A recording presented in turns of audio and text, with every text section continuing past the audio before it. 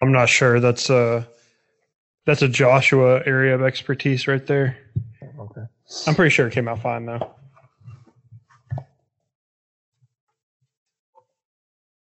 Are you there? Yeah, I'm here. Okay, just making sure. Okay, cool. So, welcome back, everybody, to our second episode of the Leftist Book Club, where we're going to be talking about Karl Marx and Capital. Specifically, we're talking about Chapter 3 today.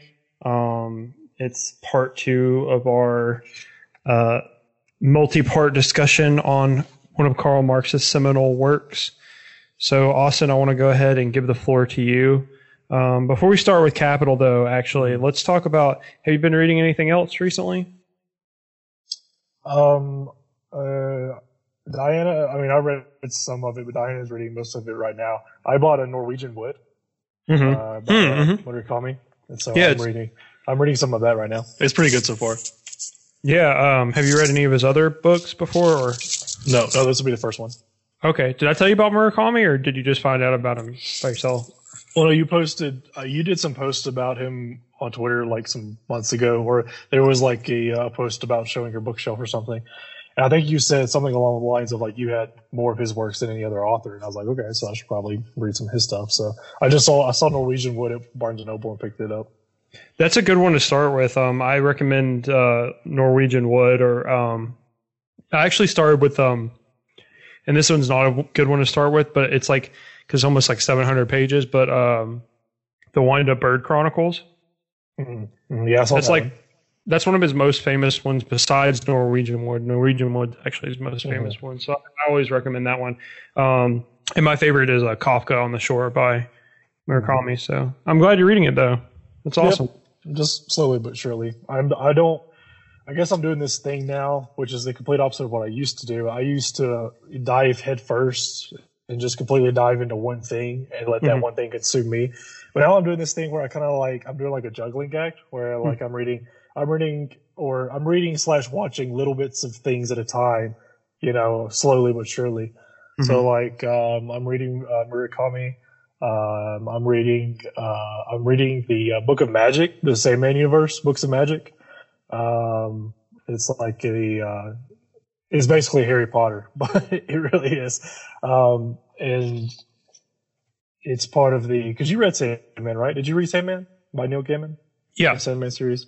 Mm-hmm. Yeah. The Books of Magic is, one of the, series that takes place within that same universe.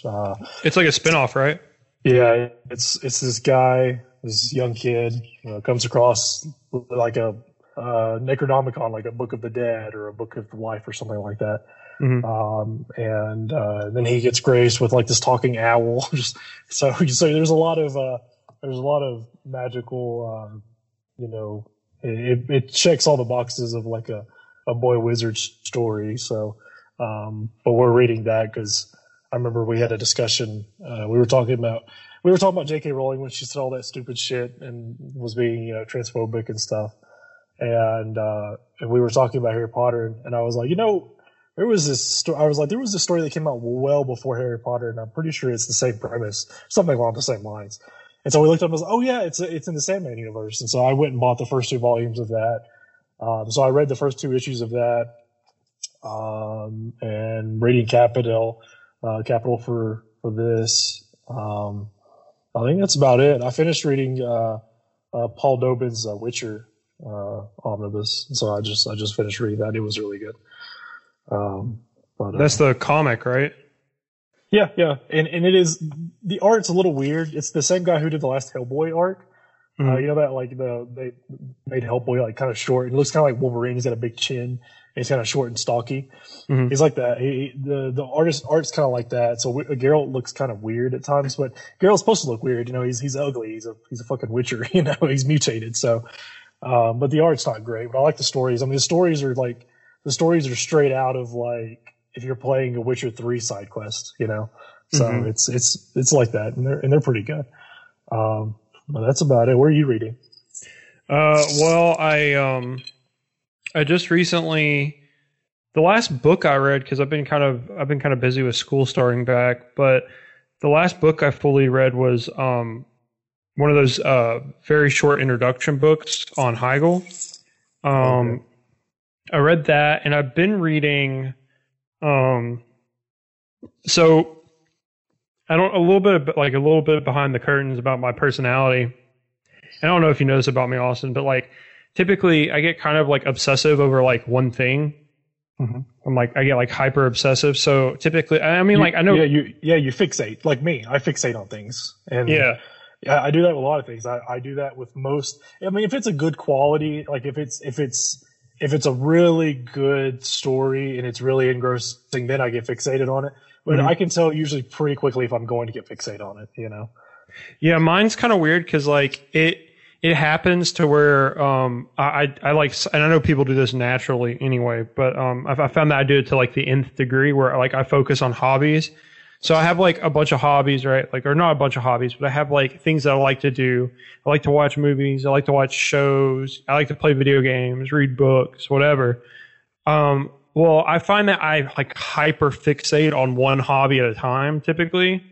So I'll get like really into comics and I'll like just read comics. And I'll do some other, like I'll play some video games here and there or whatever, but like I'll like just do that. Or books, right? Like I was recently like hyper fixated on books. So I read like bam, like books to the nth degree. Well, recently I got hyper fixated on in front of the pod Cameron introduced me to Buffy the Vampire Slayer. And so I got hyper fixated on that show, and I finished all of that show and all the spinoff show Angel recently. So I've done that, and I literally just finished Angel today before we started recording. But I mean, I watched, what was it? It's 7 seasons of Buffy minus 2. So I watched 5 seasons of Buffy and 5 seasons of Angel in like 3 weeks. That's something 22 episodes. That's a lot of content for me in 3 weeks. Like I can't do anything. I can't do anything like that now. I mean, I'll fixate on something like video games. I think when we first moved out here, and then right as the public health orders started rolling around, and they shut everything down, they shut all the museums. That's when I got super fixated on video games, and like that's when I think probably a minimum of like 5 hours a day was spent with me playing video games, probably for like several days in a row. Yeah, and that's what I was doing. And at the time, I think, what was I doing at the time?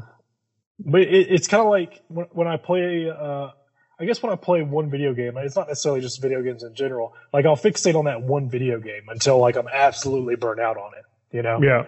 Like, and I usually can tell right away, like I said, when I'm going to get fixated on it. Like we were texting about Ghost of Tsushima.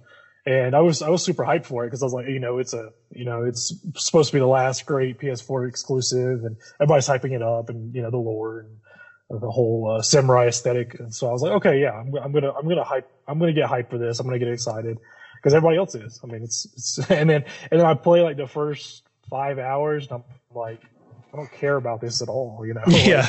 It's not, and it's because it really like it didn't. It's not worth fixating on. Because it's a boring game. Yeah, exactly. It's not worth a couple of linen or whatever Marx would say. Yeah, exactly. It's not worth two linen. Yeah, I mean that's the thing. Like, I finished Buffy and Angel, and I started reading. So those blank and philosophy books. Oh, like that. I got.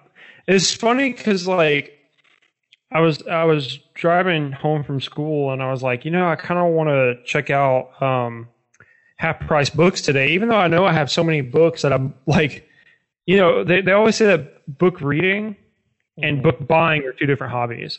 Oh God, yeah. Right? Because you go, okay, I really want to buy some books, but like you have a bunch of to get through.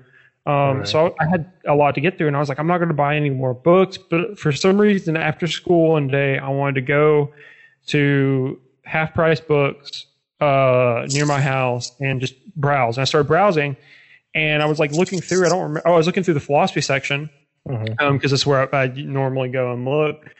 And they had Buffy the Vampire Slayer and philosophy for like $6, and I'm like, hell yeah! So I picked that. I've been reading that since I finished the Buffy thing. I do want to say this though. Let me grab my copy of it real quick. It's funny because, and reading Capital might jog this a little bit too. But it's funny, like being in academia and reading like academic articles, because I think it's chapter 8. Let me see. So academics, when they write this type of shit, because these are here it is.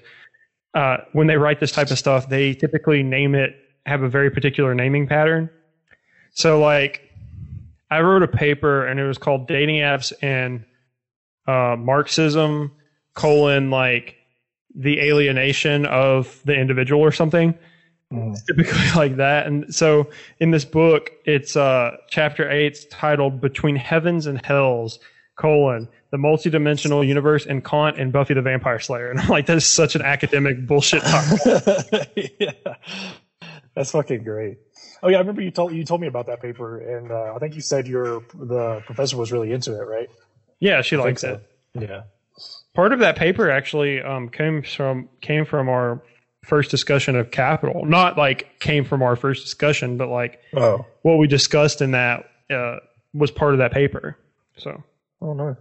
Alienation. Okay, so I guess we'll, talking about that, we'll get into the actual meat and potatoes of the discussion and talk about chapter 3. So I want to call this the bullshit chapter that you can just skim. Well, that's true, because there's so much information, but there's not a lot of meat and potatoes, like you like to say. It's not. It's a big chunk of the book, and it's not. I think I can, off the top of my head, before I go look at my notes, I think off the top of my head, I can only think of maybe three big takeaways from it. Yeah, he rehashes. Okay, so in this chapter, he's talking about money. It's called chapter 3, Money or the Circulation of Commodities. And he kind of sums up what he said, like in the first two chapters of the book, right? And I want to say this, like, because I knew it would be a shorter discussion than our normal discussions will be about this. I do want to say that most of his stuff is recycled in this chapter. He's kind of like he does kind of go into some more detail, but even then, it just seems like a lot of it is more things we've learned before, things that he's told us before. I don't know how you felt reading it, but that's how I felt reading it. It felt like we were going around the bases again. We were we went around the bases the first 2 chapters. I guess let's say the diamond. Let's say the diamond of the bases that we're going around is money and commodities. It kind of feels like when you're going through the chapter 3, you're slowly almost hitting all of those diamonds again, like all of the bases again, in that one diamond. So, when you first get into it, I mean, his first, he basically, it's all like a reintroduction, where it's like, hey, remember when we talked about money and the value of money and putting prices on things, and he basically just go through all of that again, I think on the first page, one of his rehashes that I think is pretty important is that he describes that the price or money form of commodities is like their form of value, generally a form quite distinct from their palpable bodily form. It is therefore a purely ideal or mental form. I think that's kind of the whole point of this chapter. He talks about imaginary or ideal money. He says that, and again, this is just like rehash, this part where he talks about how human labor is expressed in imagination when it comes to money. I mean, it's just, that's the main crux of our discussion. I feel like it's just talking about how this chapter is just, he's already went through this before. Like we read this. Right.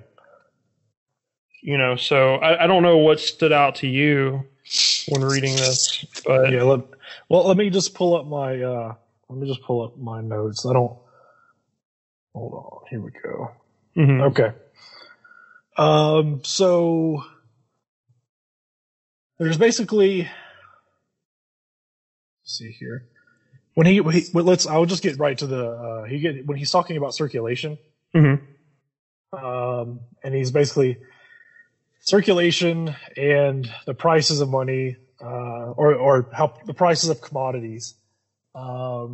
He kind of doesn't really, like I said, now that I'm reading these notes, I'm like, this is kind of stuff we've already said before, where he's just like, commodities are, needs, regardless of whatever kind of need it is, and putting prices on them.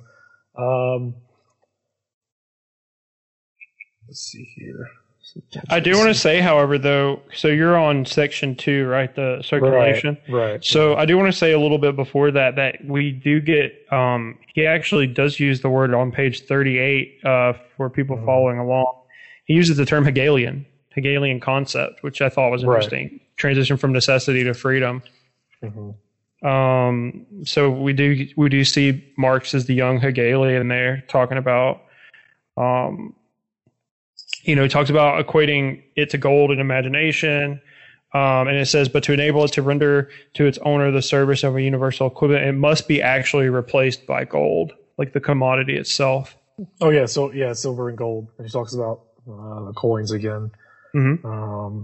That's a big part of like the later on. But again, like we said, it's rehashing. Talking about commodities, and use values, he says it's a social circulation of matter. Heard that before. My favorite part, though, and I do want to talk about this a little bit with you, is again, we see some of his irony. He talks about he talks about a guy who exchanges linen for £2, but then he says he exchanges it for the £2, and then like a man of the good old stamp that he is, he parts with the £2 for a family Bible at the same price. So I want to talk about like that little bit of irony there, where he's just right, because obviously Marx he's not religious, but he's saying that this man, like the guy in his fictitious thing, he's like, oh, he's a good old chap. He takes that £2 and he's going to buy a Bible with it. So yeah. Kind of like saying, well, whatever floats your boat kind of thing. Yeah. They're basically, he says, he fluffs up the words around saying that money in circulation and how it's constantly in flux, and it prices. I guess I'm going to get to my main takeaway pretty quick here, but he talks about how like prices are just determined regardless of supply. Doesn't he say something along the lines of that? It's like when he gets into hoarding and he's talking about large amounts of supply, he's not saying that. And what a lot of economists like Keynes, I think Keynes said something along the lines of like, people want money just for the sake of having it, or people want it for the sake of saying, it's money. There's a value to it, so I have to have it. Mm-hmm. But he is, his antithesis to that is kind of just like, well, no, money, it's still just a thing, it's not a real, it's just something we've assigned value to. And prices, as a reflection of those commodities, prices aren't determined at all really by, how much there is. It's a capitalist mindset to put a price on it, depending on, if there's a created need for it, they'll put as big of a fucking price tag on it as they can, So that's kind of my big takeaway from it. I do like the point he talks about I think it's on page 44, part B, the currency of money. Mm-hmm. He says the movement of the commodity is a circuit. He says, on the other hand, the form of this movement precludes a circuit from being made by the money. And this is probably the most important part to me of this whole chapter 3. The result is not the return of the money, but its continued removal further and further away from its starting point. Right. So, basically, I think what he's trying to say is we need to reduce our value to money. Is that what he's trying to say? Or reduce our our instinctive need for it, whether it's just for the sake of having it. I think that he's saying that so the reason why we need money to buy commodities, right? So we have this weird thing where we need to feel fulfilled. So what we do is we purchase commodities, right? So the good character stamp or whatever, the good guy, the good man, he's going to trade his linen so he can buy a Bible to, have this sense of fulfillment. Well, the point of the point of his linen is to sell his money so that he can acquire the object that he wants to be fulfilled. So therefore the movement of the commodity as a circuit it's not a return to money. That's not the goal, the ultimate goal of it. The goal of the social exchange of currency is to not have the money anymore and to own the commodity. Right. To have the commodity that fulfills your need. Or your desires, right? Remember, he says that there are some there, whether it's a need of the mind or a need of the stomach, is still a need in the eye. And that kind of ties into the capitalist mindset on it, where a capitalist will assign a money value to something, and then he will make an exchange with the desire to capital more of that need, not to fulfill a need, but to fulfill the capital need. That he wants to increase his capital or to make more money. So his idea is, the capitalist mind is to get rid of this money to have more money. In a way. Right. Yeah. He definitely, I mean, that's the thing. Like when you see, so a capitalist is interesting insofar as that they use money as a means to acquire more money, which is interesting. They don't typically a capitalist, especially like in modern day society, won't sell their wage labor. And even if they do, they sell it like at the beginning and then they acquire enough capital to acquire more money. But a capitalist, like their whole thing is that they make money by doing nothing. So they make money by throwing money at things. So, like Jeff Bezos, right? Like he, trillionaire or whatever, like however much money that man has now, he just broke a threshold. Hold on. Let me look that up real quick. I don't want to sound stupid. No, it was 200 billion. Yeah, so it was 200 billion. He's the first person ever to be worth 200 billion. So Bezos, like, he's not worth 200 billion, right? Like he owns the capital that's worth 200 billion, but his sole purpose, I mean, he's got more money than God at this point, right? Yeah. So he's obviously like, and this is something that Marx talks about in the Communist Manifesto. He's not in it to fulfill an inherent desire for, like, let's say he wants a book. Right. I don't know what book he wants. Let's say he wants Norwegian Wood, just a regular copy of Norwegian Wood. He's got enough money to buy Haruki Murakami to write him any number of books he wants.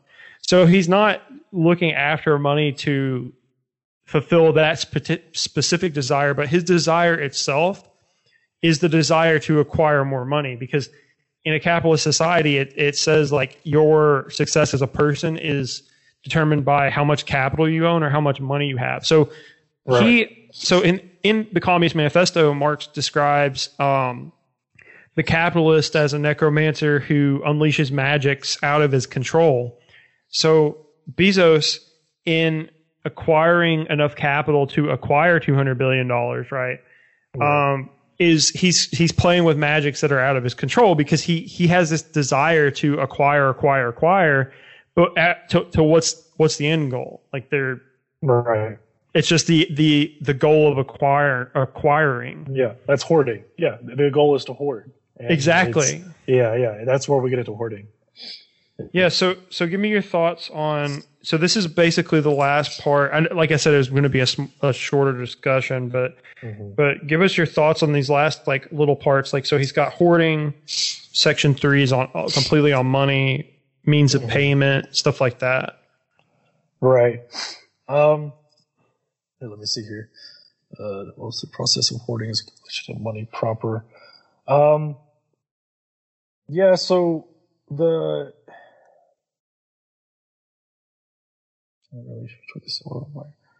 Okay, yeah. So he also he gets into doesn't he? He kind of jumps into credit and debt, right? I think I think I remember him talking about that. But what basically before you tie that credit and debiting into it, because there's like a when the hoarding kind of serves as a function. Or the argument is that hoarding kind of helps the circulation of money, and the accumulate more and more accumulation. And the argument for capital is that the more capital you attain and the more accumulation there is, you can put more into circulation.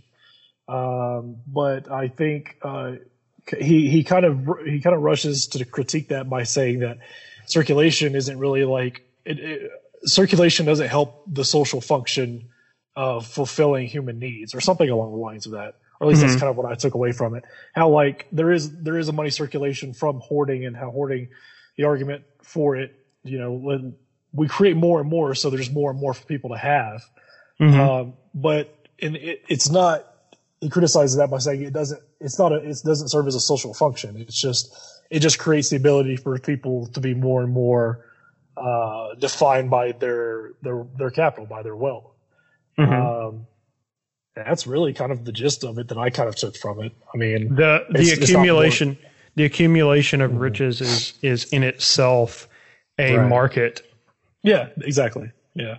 Yeah, he says there's a constantly extending market for gold and silver unconnected with their functions as money, and on the other hand, a latent source of supply to which recourse is had principally in times of crisis and social disturbance. So, and I mean, we've seen that with the pandemic. People, it's so fun. Like, let's dive into this a little bit. It's very funny that like with the pandemic that happened, and there was a lot of people losing their jobs, right? Yeah. And so what happens where people were saving their money, which is what Fox Business and all these people tell you to do. And so, they say that like, oh, it doesn't matter that homie can't afford college and he's living paycheck to paycheck. Like what he should do is he should save his money. He should invest smartly. He should learn how to code or whatever. Yep. Well, the problem is, and we talked about this on the regular pod, when you save your money, when you hoard your money in the times of crisis, it actually hurts the economy. Right. Yep. Because and that's so saving your money is good only insofar as no one else is saving their money. Right. If you save your money and then you invest, it's good for you as long as other people are spending, because people are spending. But if no one's spending, if no one's buying the newest Jordans or whatever, then the Jordan factory is not making money, so money becomes devalued actually. And then more and more people go.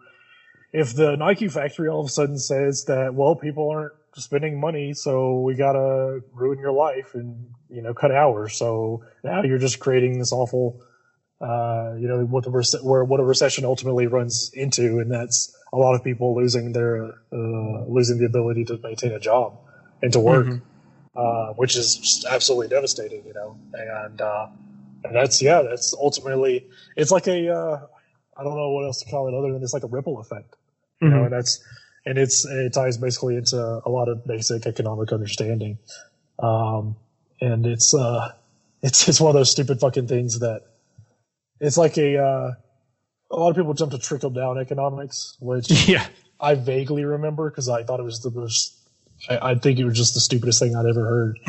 Yeah. Well, it's Ronald Reagan. Of course, you think it's the stupidest thing you've ever heard because it is. Yeah. And so, but it's a lot of people running to that and saying that trickle down economics and the invisible hand of the market will, eventually, it's a belief that it corrects itself. It's like, in a way, it's kind of like nature, and nature will always win in that kind of sense. But, it's in fact the opposite. It's a very controlled thing that it's not natural at all. So, but yeah, we were, what was the main point that you made? We were just talking about, not spending money. Yeah, exactly. People, we did the same thing. We got unemployment, and we literally, I don't think we didn't do shit for the whole first month we were here because we were scared. Like, Diana was going to work at a casino, and all the casinos shut down. But thankfully, we've got food stamps, so like we're not having to spend all of our food or our money on food. So we can fulfill the necessities like taking care of our cars and stuff. Yeah, we need to be careful mentioning food stamps because the Ayn Randians will. And by Ayn Randians, I mean libertarians will come after you and say, "Hey, you can't do that." Even though our libertarian queen Ayn Rand was herself on food stamps her entire life, right? But yeah, no, we're definitely we both were approved for food stamps. I think we get. It's weird that it's not rounded up, but we get $199 a month each in food stamps. So like, why wouldn't it just be $200? So yeah, it's so fucking stupid. Yeah, you can't buy that one extra Hershey's chocolate bar. Yeah. But yeah, and that's exactly what we did. We saved our money because, it just kind of worked out to where we weren't going to do anything. And what can we do? So, are you guys back in work now, by the way? Sorry to. Well, Diana's not, but I am. Like I'm working here and there at the office, and not really here and there, but I was going to work at the state film department, and that didn't really work out. So because there wasn't anything to do, and so now it's just like a 2-person office thing again. So it was that assistant job went out the window. So then now I'm kind of back in the furniture business again. I'm just doing some stuff with Furniture Row and Denver Mattress and whatnot, but it's mainly just setting stuff up, and because business is so slow, right? Like, who the fuck's buying furniture right now? Nobody. Actually, it's funny because we're talking about spending and people not buying things. It's funny because it's almost like there was this weird thing. I'm going to use this as an example, so I'll get to my point eventually. But like the furniture business, it's like nobody actually buys actual furniture anymore. Like every furniture all comes out of a box now. I mean, like that bookshelf I put together yesterday literally was just in a box. Like nobody actually goes to like a furniture outlet and buys the couch that's sitting out on the floor.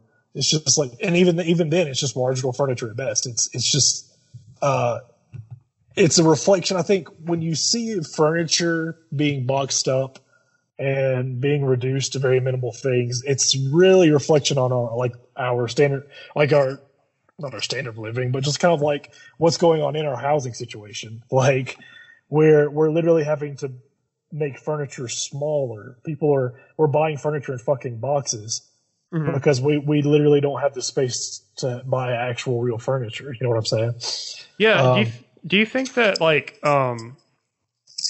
was it? Well, I mean, like, look at how many people look how hard it is for a lot of people to like live on their own, to like own a house or whatever.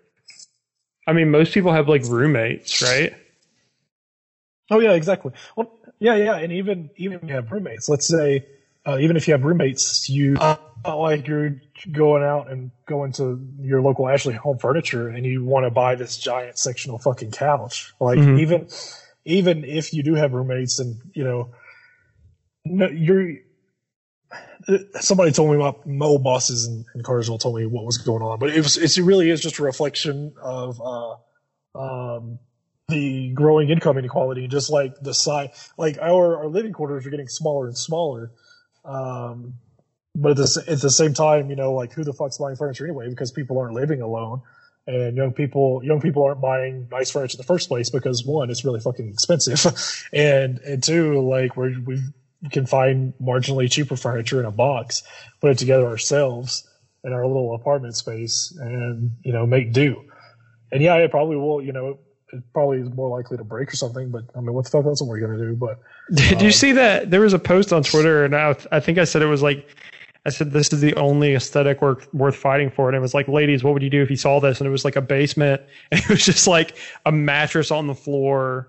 But like the bed was made. Yeah. It's kind of funny. It was like, and then it was like a bunch of shoes and hats and stuff, and it was like a PS4, and that was like it. Like it was very minimalistic. And I'm like, that's incredible. Do you remember? I mean, that was pretty much how I was living in my parents' basement, was it not? Like you saw how I lived. Like I had that small little area in my bedroom and it was like concrete. Like I was literally under the house, and I had the bed, I had my PlayStation. That was about it. I think that's all I really had down there. But yeah, it really was the. I really felt that. I got called out by that post, because that's literally how I was living for several years. Just going to the bro, like popping one with the popping a couple brewskis with the bros. Mm-hmm. Yeah, honestly, talking about like hoarding and stuff, but like again, I think Marx is very good at writing to like back then he's writing to like a modern audience, right? Like, oh yeah, talking about how, I mean, he even talks about how reserves serve as conduits for the supply or withdrawal of money to or from the circulation, which in this way it never overflows in the banks. I mean, when you go to the bank, like the bank doesn't have your money there. Like if you have like, let's just speak like very generously and say you have $1,000 in the bank and you go to your bank, then like they don't actually have your $1,000, right? No. Heck no. Especially like now, like I said something like, it's pretty crazy how fake money is, because like now it's just numbers that go up and go down. Yeah, it really is. Like I think I read something along the lines of banks physically, I think only actual reserves keep like large monetary amounts of actual physical like cash in their vaults. I'm pretty sure like the average local bank probably just keeps a couple of like grand, or maybe a couple. I mean, like probably only up to like 10,000, like in the actual. But like in reality, their amount of flow, the amount of money that goes in and out of that bank is upwards towards the millions, hundreds of thousands. The actual physical amount, lower thousands, upper 10,000s. But I read something along the lines of that. And yeah, it was like, what was that? There's like a. I remember in one of those fucking social study classes or humanities classes, we were shown a clip. I don't know if it was from a movie or what, but like everyone at one point wanted to get all of their money out of the bank, and the bank was like, "No fucking way." Yeah, it was not gonna happen. That was during the Great Depression, right? Yeah, exactly. Oh yeah, no, yeah, that was right. I just couldn't remember what depiction in the movie that was from. I mean, also look at Venezuela, right? Like Venezuela had like a fuck ton of money in the bank, right, in a Swiss bank, and the Swiss wouldn't let it out, as a ploy to try and like fucking starve them out. Jesus Christ. Yeah, dude. I mean, that's the thing. Like, talk about our next book club, fucking Lenin and State and Revolution. Like, talk about capitalism, the highest form of imperialism, the highest form of capitalism. Mm-hmm. But yeah, so he talks about like, okay, so I'm going to be completely honest with you. I perused these. I did not retain any of this knowledge because I might have been drinking at the time. But so the endings. I definitely was high a couple of times. Okay, so good. So we're right there. So we'll discover this. We'll discover this with the listeners. So means of payment is part B, and then C is universal money. Do you know what he's talking about with those two sections? My biggest takeaway from world money was that, and it's the bigger the world gets, or I was trying to apply it to more like globalist take, but like as more and more money goes into circulation, not necessarily just from like hoarding, but like world money in the end, regardless of what culture or what it's used for, the same rules apply to all forms of world money in the sense that like it's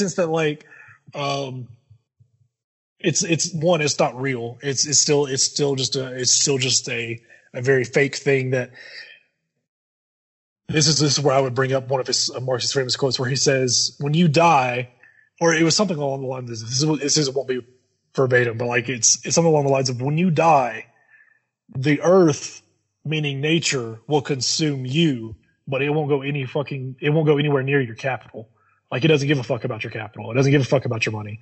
Like, in the end, what will matter, and the most important thing about your death will be that like moths and life will cling on to you, and you will decay, and then you will essentially be broken down into you'll be broken down into when I say the earth, I just mean just mean nature in general." But he says something like moths and bugs won't even go near your capital or money. So like, regardless of where you're from, world money, it's just money. And when we all die in the end, nobody's going to be able to spend it. And it doesn't mean anything. Like, you right.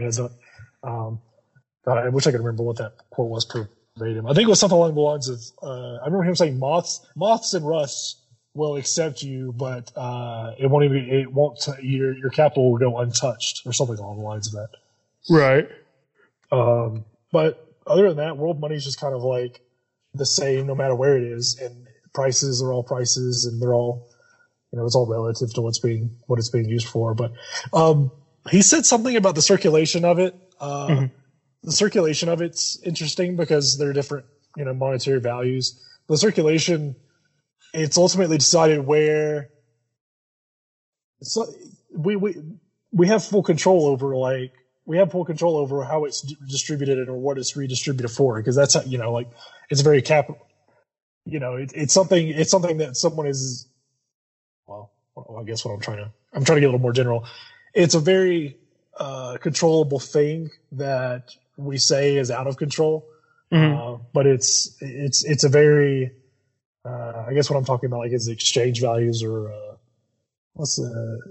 exchange rate? Yeah, the exchange rates. It's all something that's kind of dumb in the end, is what he ends up saying, because it still doesn't serve as a social function. And in the end, that money, whether you get whether the exchange rate is higher coming in or going out, it still doesn't matter, because it doesn't serve as a social function, and it doesn't contribute in any way, because someone is still being sucked out you're still being leached out of your labor. Mm-hmm. So I guess that's kind of what I took away from it. Yeah, I was just reading some of the ending stuff where he talks about money of the world and universal money. Mm-hmm. He talks about how, and he again goes to banks, how they only have enough money for their peculiar functions. Mm-hmm. He says that. Talks about whenever these hordes are strikingly above their average level, it is, with some exceptions, an indication of stagnation in the circulation of commodities, of an interruption in the even flow of their metamorphosis. So he talks about, like, that's probably a big takeaway, is like the metamorphosis of commodities into money, vice versa. So yeah, like we said earlier, and like I said at the start, I said it's going to be a shorter pod today, because he kind of rehashes again a lot of the stuff that we talked about last time.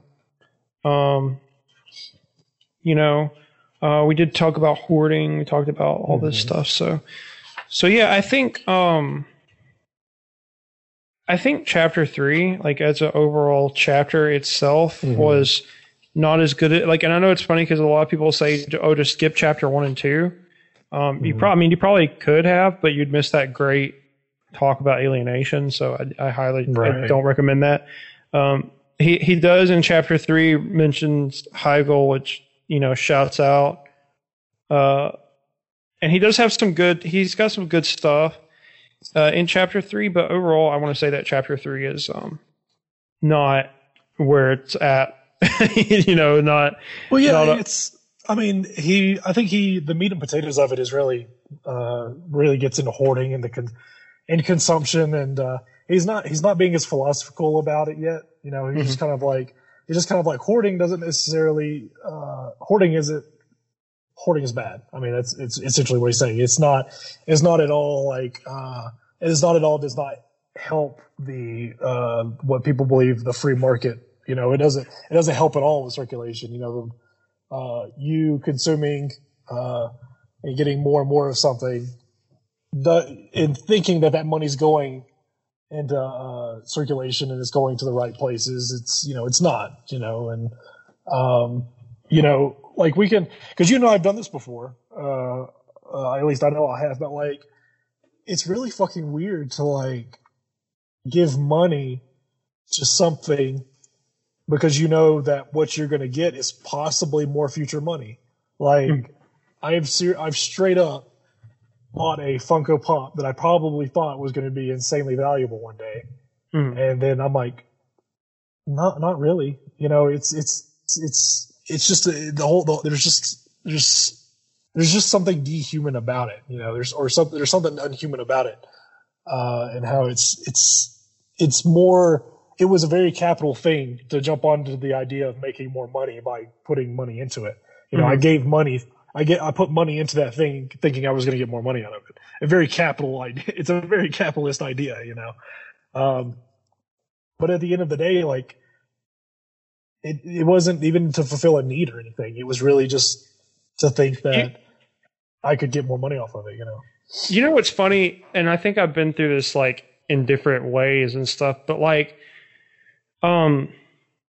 Josh and I actually had a conversation off pod about this, and I want to like jump on this just a little bit before we go. But we were talking about how reading and sports are both things that are not necessarily anti-capitalist in nature, but they don't adhere to like the progression of capital in these types of ways, right? So sports and books obviously are part of a capitalist system. So, you know, a book production, like the producer of the book makes money, and then, you know, the author makes money, and you give money to read this book. But like, as a hobby itself, reading is inherently, I wouldn't say it's inherently anti-capitalist, but it doesn't serve a purpose within capital. So there are certain industries, like, and I think we've discussed this before actually on the pod, where like self-help is a big, mental health and self-help are big book industries that actually do serve capital. Oh yeah. But like reading theory, like reading philosophy and stuff doesn't serve capital in the way that traditionally like something like a leisure activity or whatever would. It's literally like a leisurely activity that you sit and you sit in a room or whatever and you read and you gain this knowledge. And like the buying of a book, unless it's like a rare book that's like old as shit, like if you buy a book normally, and probably like 98% of the times that book's going to depreciate in value anyway. Right. So what you're buying is the knowledge that well, there's two things. You can either buy the book to just own the book and have the book and have a nice looking bookshelf, which is in and of itself a thing that people do. But also you buy the book for the information that you want to read and gain out of that book. And then you put it on the bookshelf and you may read it again. You may never read it again. You may even sell it. But the thing is, like, you're not going to make money off of that book unless it's like hundreds of years in the future and it's a rare book. Right. And that's something with like, again, like, so explain to me that same reasoning behind sports. So like, are you saying it applies the exact same like reasoning applies to sports? No, so with sports it's different. I think sports is inherently like in the act of watching sports is inherently I think it's tribalist, but I don't think it's capitalist, because sports are a way of like watching something, and then you empathize with people who are like watching that sport with you, but there's no like real like substantial like gain or loss. Like it's kind of like okay, it's kind of like you root for a team or whatever, and the people who own the team make money, and like you buy merchandise and they make money off of that. But like watching sports itself and like learning team development or even just person development is like anti-capitalist, because sports themselves as a viewer, like as a spectator, they could be you could say, oh, they're circuses, right? They're just kind of like there to entertain us and to make us stupid or complicit or whatever. But also, like, I mean, it's a team building exercise that doesn't necessarily increase capital production. Yeah. Right. Right. And I guess I was thinking, as you said that, like I was thinking about gambling and like how I guess gambling would be the only, because it's not capitalist in the sense that like you're capitalizing on something. It's a gamble, but I mean, there's still a monetary value to it. But like, yeah, you said even gambling, I don't think you couldn't even apply that to gambling, because it's that's just what it is. It's chance, and there's, the only thing you seek to gain from it is what you put into it. But yeah, so it's not like, yeah, I can kind of see, I can see that line of thinking. I'm on the same page with you there. And I guess I was a little confused because I thought you meant like just the idea, like our current state of sports in general, like weren't super capitalist. But I'm pretty sure, like, I don't think that a lot of the leagues are nonprofit, as they say, or there's a lot of fine or grade lines in nonprofit organizations. Like the NFL is supposedly nonprofit, but like, there's definitely capitalists in sports. There's definitely capitalists in sports that want to capitalize on a very like a circusy thing, to distract people. I mean, I guess would you say that like a team owner is a capitalist? Oh yeah, I would say that. Like, I would say that watching, like, the act of watching a sport or the act of like reading a book would be. I'm not going to say it's not a revolutionary act, but I don't think it's not inherently like a capitalist act. Right. You know what I'm saying? Whereas like a buying of the Funko Pop, right, to transfer value onto it would be. Yeah. Exactly. So yeah, I think I think I want to say, like, I guess my final takeaway from this section of Capital is that it's boring. Like, it's not a good section of Capital. I mean, like I said, a lot of people say, hey, skip the first two chapters. I think there's good stuff in those chapters. I think maybe I thought it was boring because, like, we've already read a lot of this stuff before. So yeah, he does say Heigl though, so that's cool. So yeah.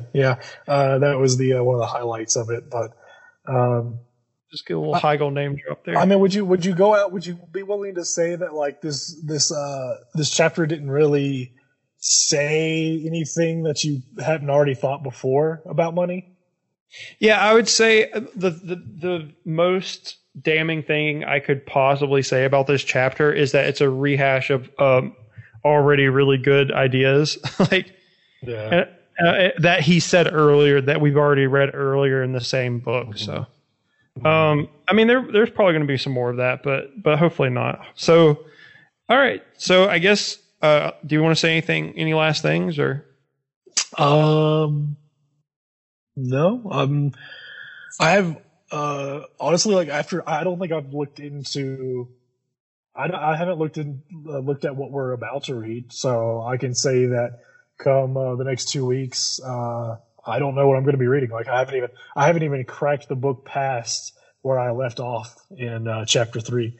So, like, we're going to jump into. Are we jumping into part 2, or is there a chapter 4 and 6 or 4 and 5? So the way it's set up is it's part 2, chapter 4. So we're jumping into. Right. Okay. Yeah. So let's go ahead and give it a look at real quick before we hop off here and say what we're doing next time. So, okay, so part 2 is the transformation of money into capital. I say we do chapters. We should break it up like we did the last time. So we'll break it up. It'll be part 2 will be 2 parts. It'll be chapter 4 and 5 next time, and then after that it'll be chapter 6. Okay.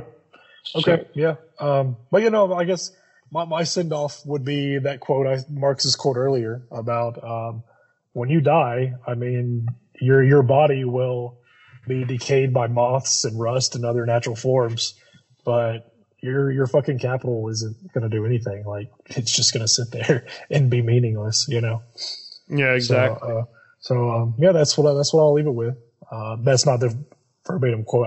It's killing me that I don't know what it is because I've seen it. It was actually my phone wallpaper for a long time. Like when you open my phone, it was a Marx quote. It was like a black field, and it was just the white font. It says something along the lines of like moths and rust will not go near your capital, but they will your decaying body or something like that. And I'm like, damn, that's really deep. And something, and it ties in line with, your money. No, the exact quote is, and his money he cannot eat. And that's from the manifesto, I think. Or no, it may be in Capital. I can't remember where that was from. But yeah, you can't eat your money, and when you die, the earth's not going to eat your money. So yeah, all right. There we go. Okay, so next time again, join us in 2 weeks, and we'll see you then. All right, peace out.